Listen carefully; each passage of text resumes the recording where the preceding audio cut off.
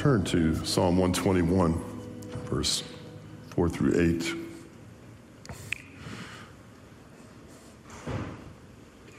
going to share with you some things that actually came out of a devotion that we had in our,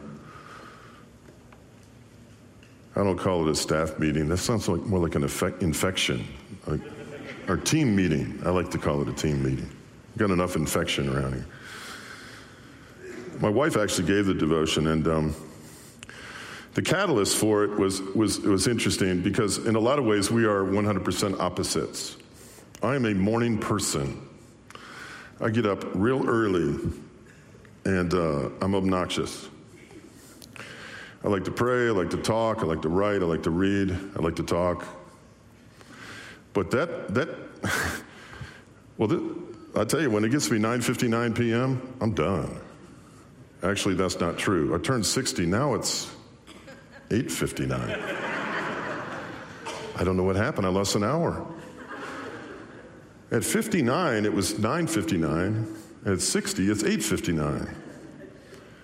And I just absolutely zone out. I'm not a night person, but I am a morning person. My wife is a night person. There are times when I've been in bed and woke up, and as God is my witness, 4 o'clock in the morning, I go downstairs and she's cleaning the thing that the pans are on over the island in the kitchen, like it's middle of the day. She comes alive at night. It's crazy. But that's when she prays. That's when she seeks the Lord. That's when she reads her scripture. I guess it's okay, It actually is okay. We're going to talk more about our devotional life in a few weeks, but she got me thinking about this subject, and I want to deal with it a little bit, because I think it interfaces with where some people are, some of us will be, and there are people in our life who are in this position right now that we need to minister to, right? So it's relevant for all of us. The scripture I just referenced goes like this. Indeed, he who watches over Israel will neither slumber nor sleep. The Lord watches over you. The Lord is your shade at your right hand. The sun will not harm you by day, nor the moon by night. The Lord will keep you from all harm.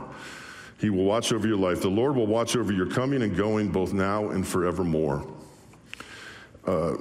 There was a verse of scripture some many years ago I heard in a sermon, and it just hit me like a ton of bricks, that God actually speaks to us in our slumber.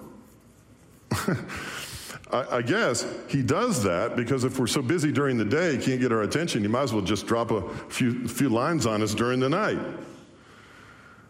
And I soon learned not long after that if the last thing you do before you go to sleep is read the scripture, it'll be the first thing on your mind throughout the night. And you give God somewhat of a context in which to speak to you. So some of us may be morning people and some of us may be night people, but God is omniscient and omnipresent. He's all the time, everywhere. And his ministry doesn't dissipate. It's not like he goes to Southeast Asia and ministers to those people and picks us up in the morning. He's ministering to all of us all the time, 24 hours a day, 7 days a week. And he does that in the darkness of night. Now, darkness, as my wife aptly pointed out, is used as a synonym oftentimes for ignorance or sin, evil, even death. And rightly so. The Bible does deal with darkness in that way. But there are other ways that God uses darkness. And I want you to be aware of these.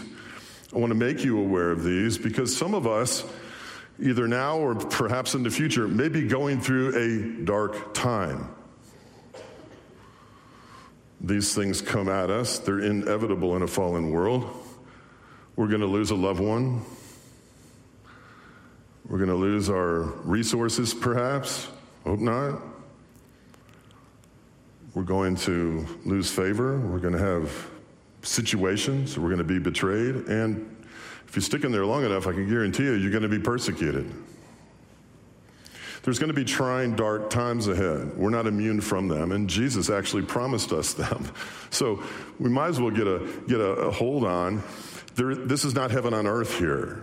We got some challenges to face. So in darkness, we need to know how God operates. And we need to know how to minister to someone else who's going through a challenging time. All right, the first one I'm going to bring up is that my wife brought up is Abraham receives a divine promise. God cuts a covenant with Abraham at night. It causes darkness to come over Abraham. Darkness will give us sometimes what it is we need the most: helplessness. You see, in a covenant, there's a strong party and a weak party. We're the weak party.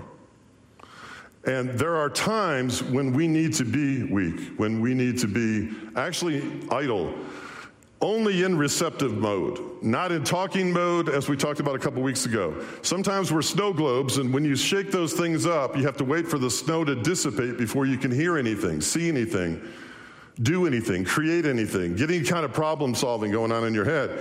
We need that still quiet. And quiet sometimes isn't enough. Sometimes God brings darkness. And Abraham, the weaker of the two in the covenant, was brought to a place of utter helplessness. In fact, he might as well have been in a coma. He was asleep.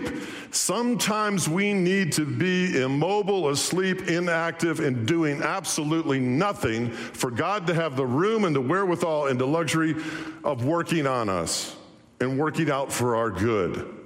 Now, I know that's not American.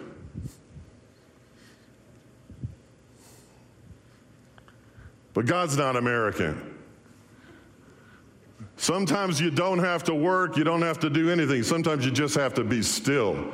And he brings Abraham to this place. Look up at the sky and count the stars, if indeed you can count them. Then he said to him, so shall your offspring be. In other words, what God's going to do is he's going to give him a legacy. He's going to be a father of many nations. What is Abraham's role in this and having this promise bestowed upon him? Nothing. He's totally idle. He's in the dark, literally in the dark. He can't see, can't talk. God promises him something, and he's not participating in the promise. And as the sun was setting, Abraham fell in a deep sleep, and a thick and dreadful darkness came over him. Faith is the evidence of things not yet seen. We don't have to see everything to believe.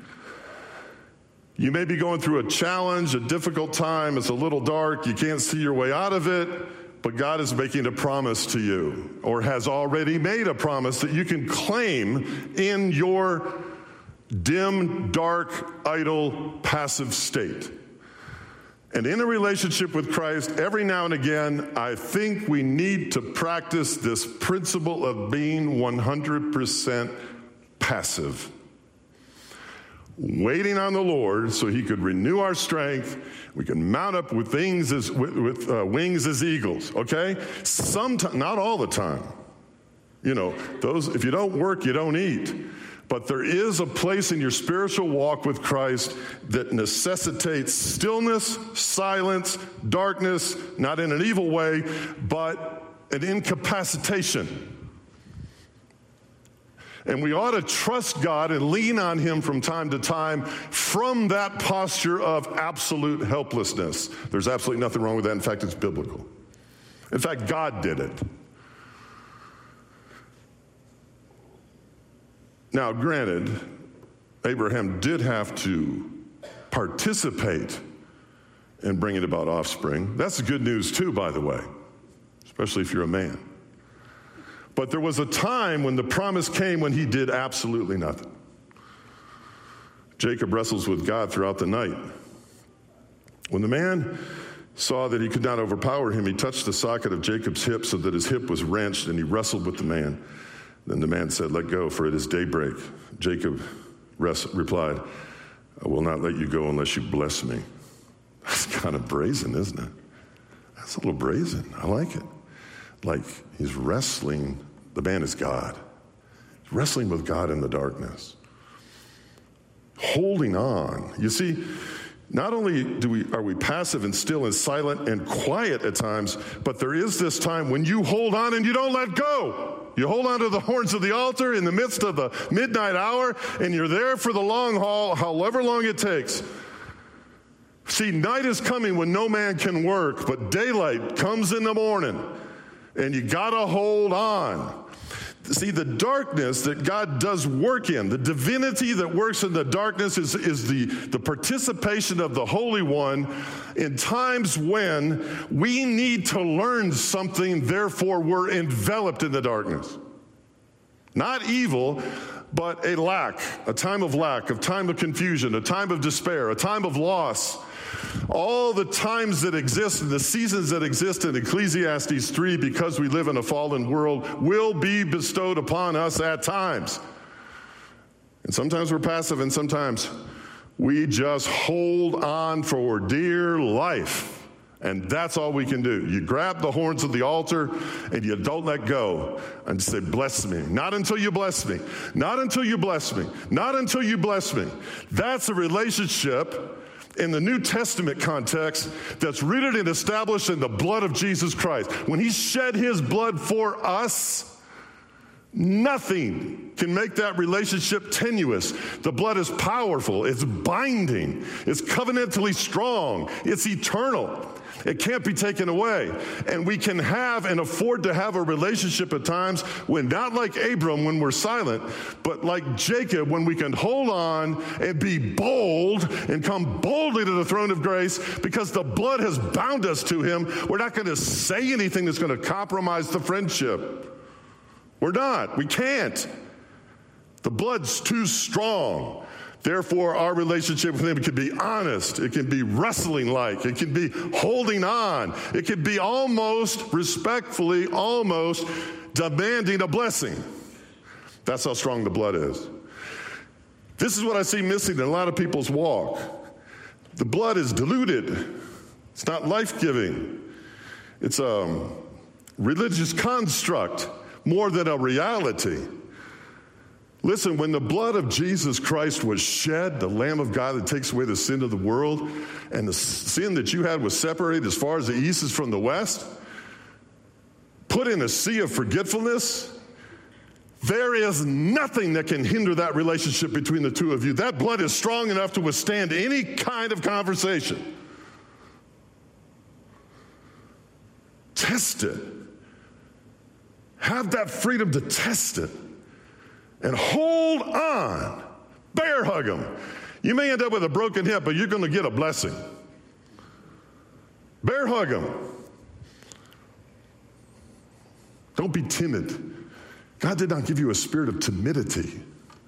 And I think on some level, when you keep awe and respect and the fear of the Lord in mind, there's a relationship with him where you grow into where there is not so much timidity. His blood is strong. That's Jacob. Show some, listen to me now, this is for somebody here. It's time for you to show and demonstrate and verbalize a spiritual tenacity.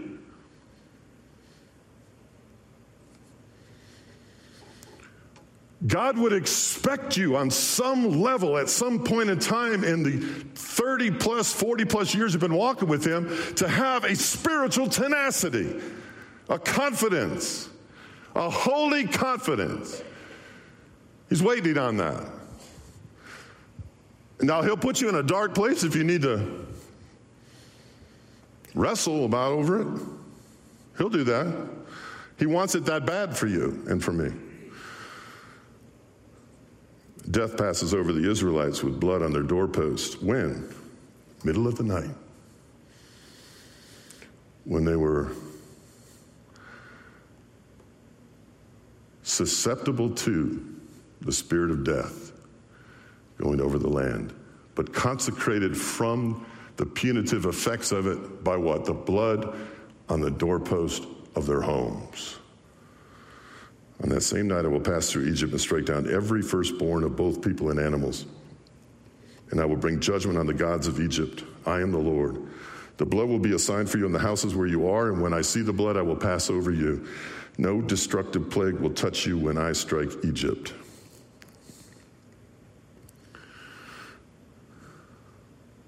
We can have a confidence with Christ, knowing that we're covered in the blood. We don't have to worry about things that the people of the world have to worry. We don't have to question certain things. We don't have to be fearful of certain things. We don't even have to fear death, right? The world's trying to figure out how they're going to endure this death thing. Death is not a thing for us. To be absent from the body is to be present with the Lord. The blood. Any dark time you pass through, and challenging time that you pass through, the blood protects you. There's a bloodline round about you. Live with that awareness and that reality. God provides a way through problems. Then Moses stretched out his hand over the sea, and all that night the Lord drove the sea back with a strong east wind and turned it into dry land. The waters were divided, and the Israelites went through the sea on dry ground with a wall of water on their right and on their left. Why is he doing these things at night?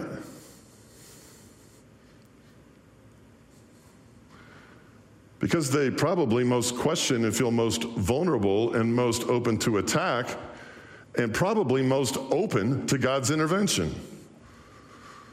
There's something about the night that's kind of scary.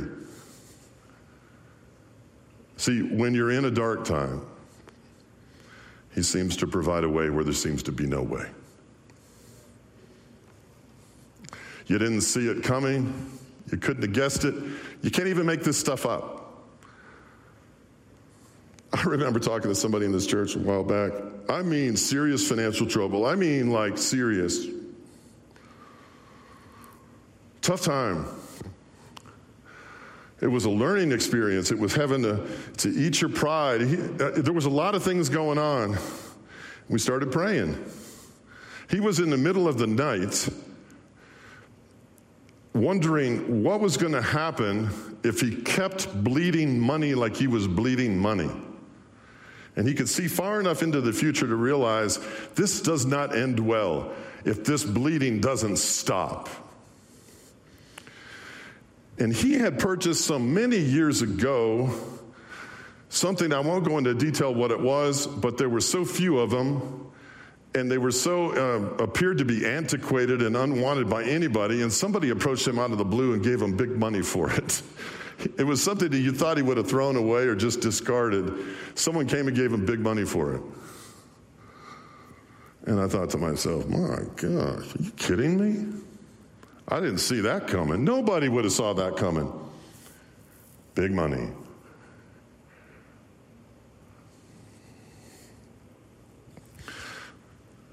He is the way, and he makes a way. And when he who is the way makes a way, he stays in the way. So you go through it with him. Whether it's financial calamity or the Red Sea, it doesn't matter. He's with you in it. I just made that up. Sounded pretty good.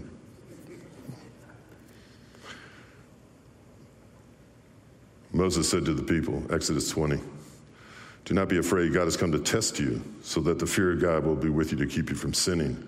Wow. Wow. If ever there's a time in my lifetime, and I'm a very young man, when this country is as void as the fear of the Lord as it is right now,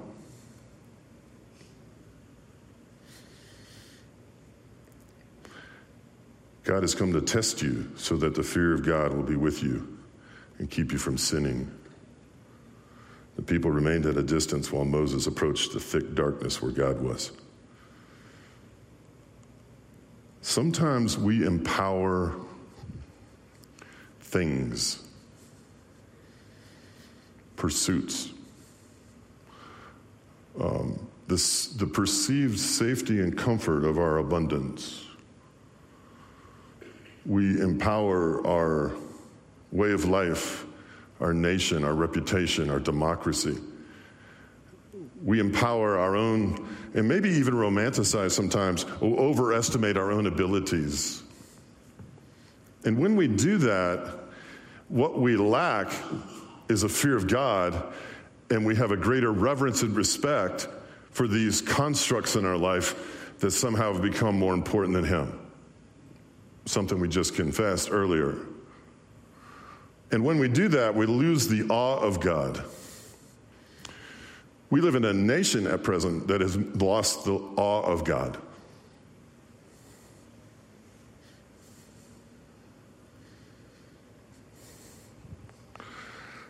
And God perceives that, and in the darkness, he speaks.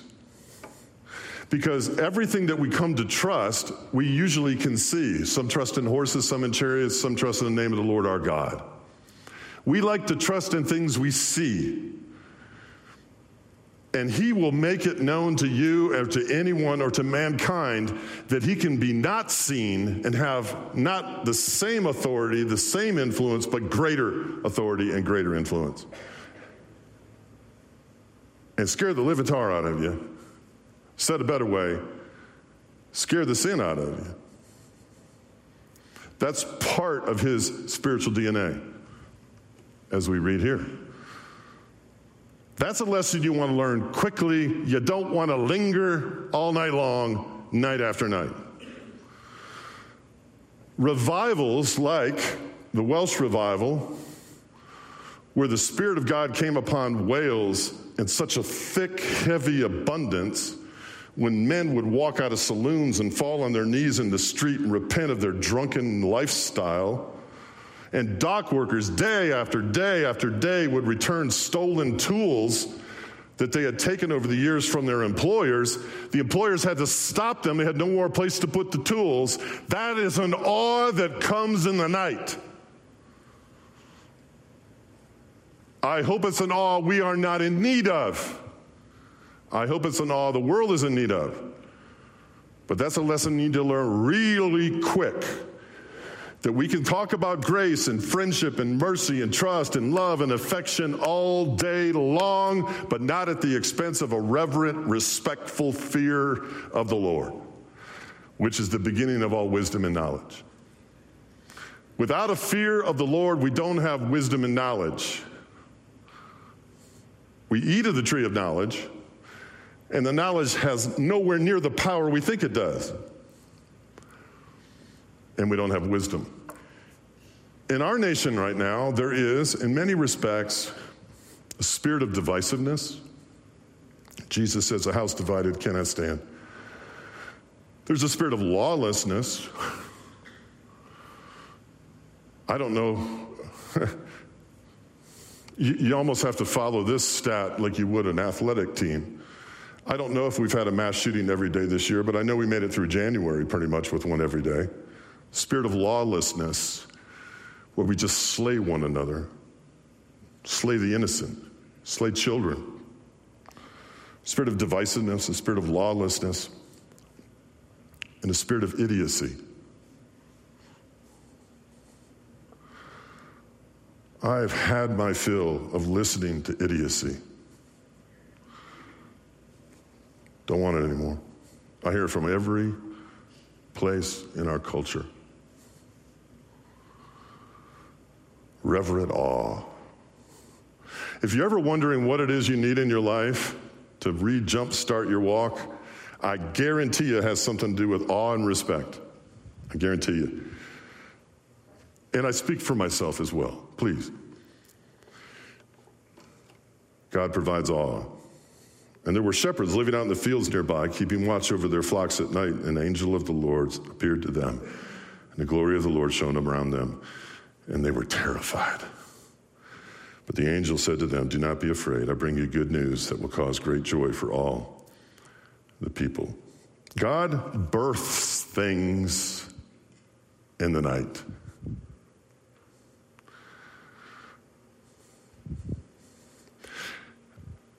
There's something about, maybe my wife has picked up on this, there's something about the nighttime where there is the absence of distraction, hurriedness, nonsense, superficiality, sentimentality, but it's in the night when it's quiet.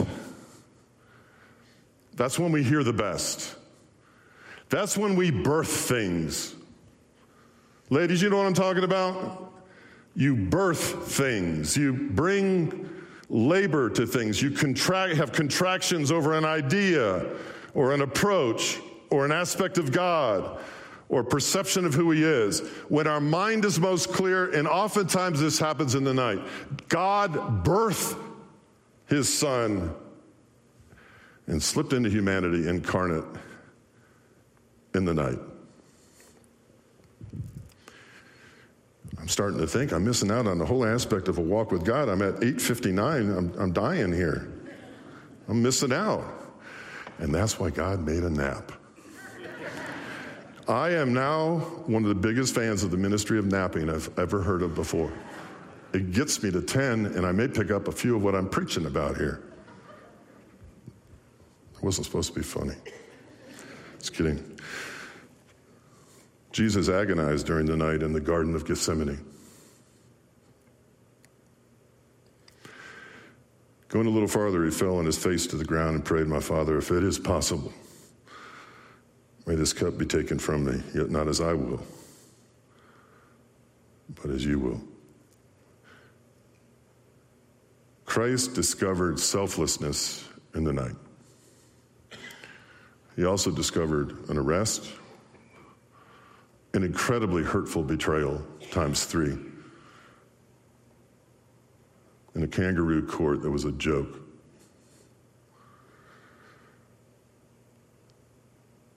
Selflessness. Selflessness. Don't conform to the pattern of this world, which is selfishness, but walk in selflessness.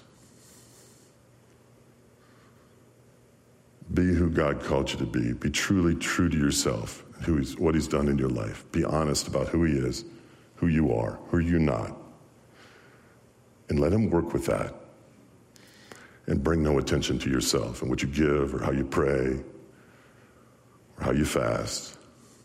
Selflessness. No self-promotion.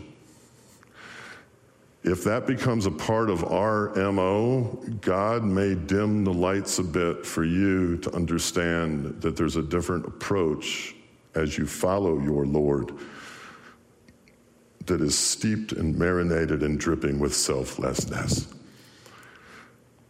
If I look at my own marriage, I look at counseling for 25 years with married couples, I would say one of the top 3 prime suspects for harming a relationship: selfishness. And I have 2 professional counselors nodding their head. God bless you. Selfishness. If you find yourself in a nighttime season, pull this sermon back up. One of these things, 2 of these things, 3 of these things are probably pretty spot on to what God's trying to teach you and mold and shape you, for you are the clay and he's the potter. Let's be open. Let's be open. From noon until 3 in the afternoon, darkness came over all the land. And about 3 in the afternoon, Jesus cried out in a loud voice, "Eloi, Eloi, lama sabachthani," which means, my God, why have you forsaken me?"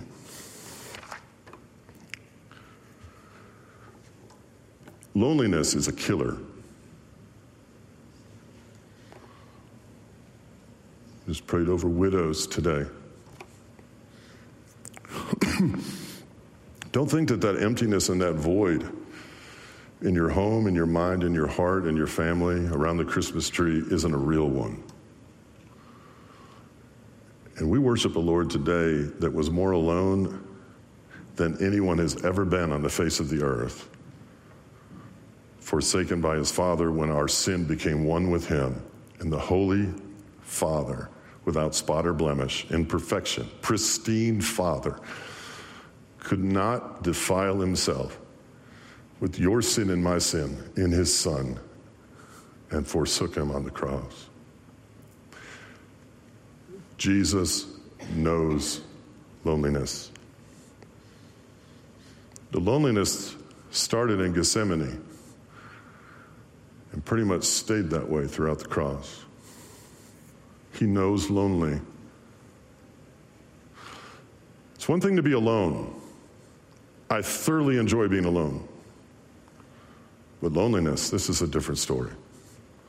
He knows loneliness. In the nighttime, which if you haven't picked up on it yet, could be in the middle of the day for you. It's a metaphor. He's as near as he's ever been. He's accessible as he's ever been. He's as friendly and compassionate as he's ever been.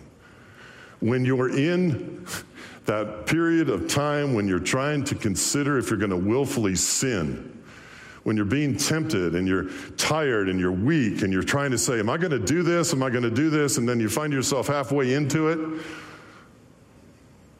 and you feel as alone as you've ever felt, and you should, he's there.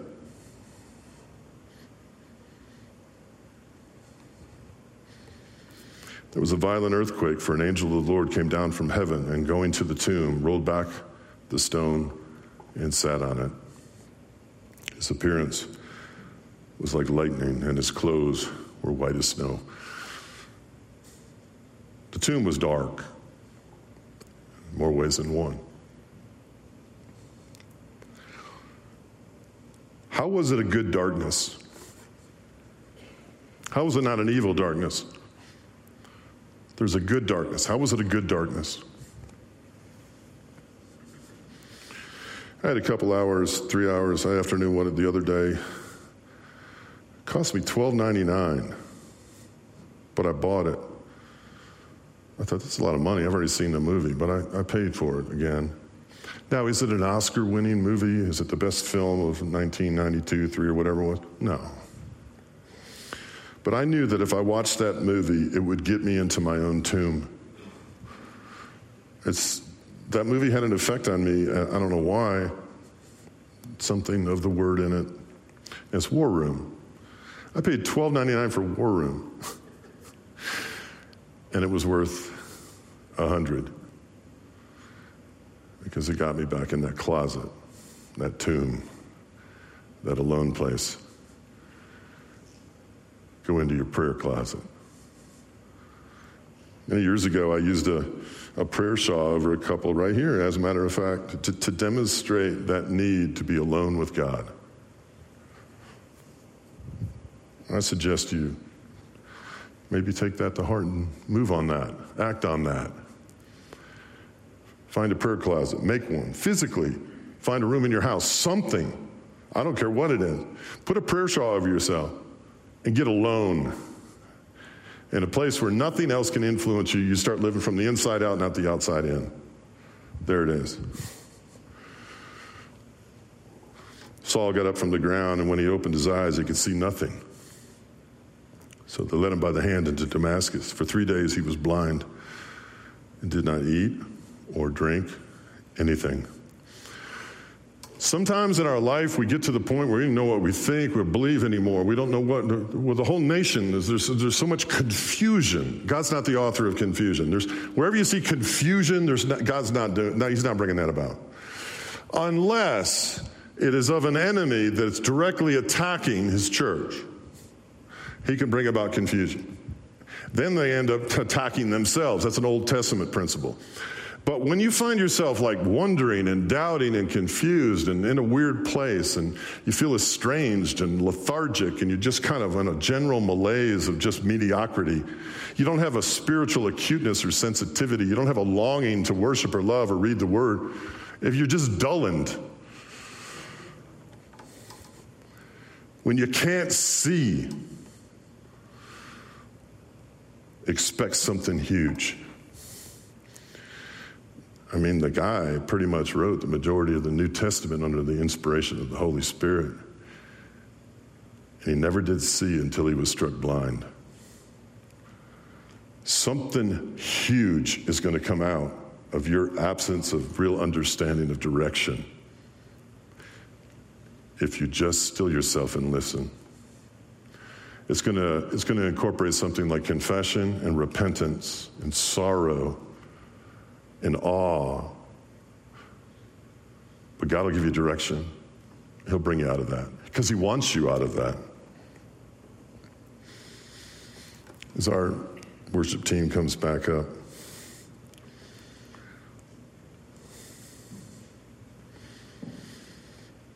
There's certain skills or certain level of awareness we need to maintain in our walks with Christ. And oftentimes these things come up because of the context of the world in which we live in. We need to know how to battle, how to face certain things, how to discern certain things in a wayward world. This is one of them. Knowing how to act, what to say, what not to say, how to pursue the Lord in the nighttime when everything's not as obvious. You can't see your way through everything, and you can't figure it out on your own, and you don't have the mental capacity or the intellect to figure it out. And you're brought to a place of passivity and trust and waiting on God. I highly suggest you continue to develop in that area of your life, because the need for it is only going to increase. Otherwise, it becomes very difficult to differentiate the born-again Christian from the world. And that's where you get into serious trouble. And it may not be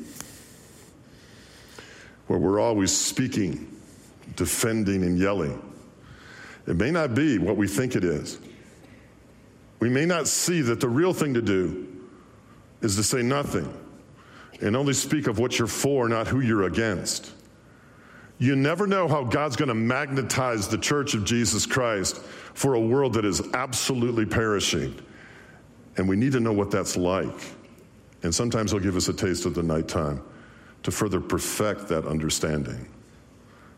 On a personal level, on a marital level, on a family level, a community level, a church level, a region, a state, a country, or the world. These are things we have to understand, that we don't see everything. We don't know everything. And just because we've been through something before doesn't mean we use the same way to go through it again. There's lessons to be learned. And that's what makes this life with Christ exciting on this earth. But know this, night is coming when no man can work. There's work to be done. There's people out there. They're putting up a good front, but they're hurting, and they're confused, and they're scared, and they're freaking out. They need someone in their life that knows what to do in the darkness. Let's pray. Birth something. Teach us to hold on or to let go. Teach us to stand on your promises. Teach us to be passive, waiting, still, silent, quiet. Teach us, Lord, the power of a prayer closet. Show us what we need to know, when we need to know it, and let our faith not just be visual, but a trusting on that which is not yet seen. In Jesus' name. And everyone said, amen. You've got about 6 minutes before everything changes and we get back to going nuts out there. Think about such things as you listen to the words of this song. Still yourself, my friend. Still yourself and listen.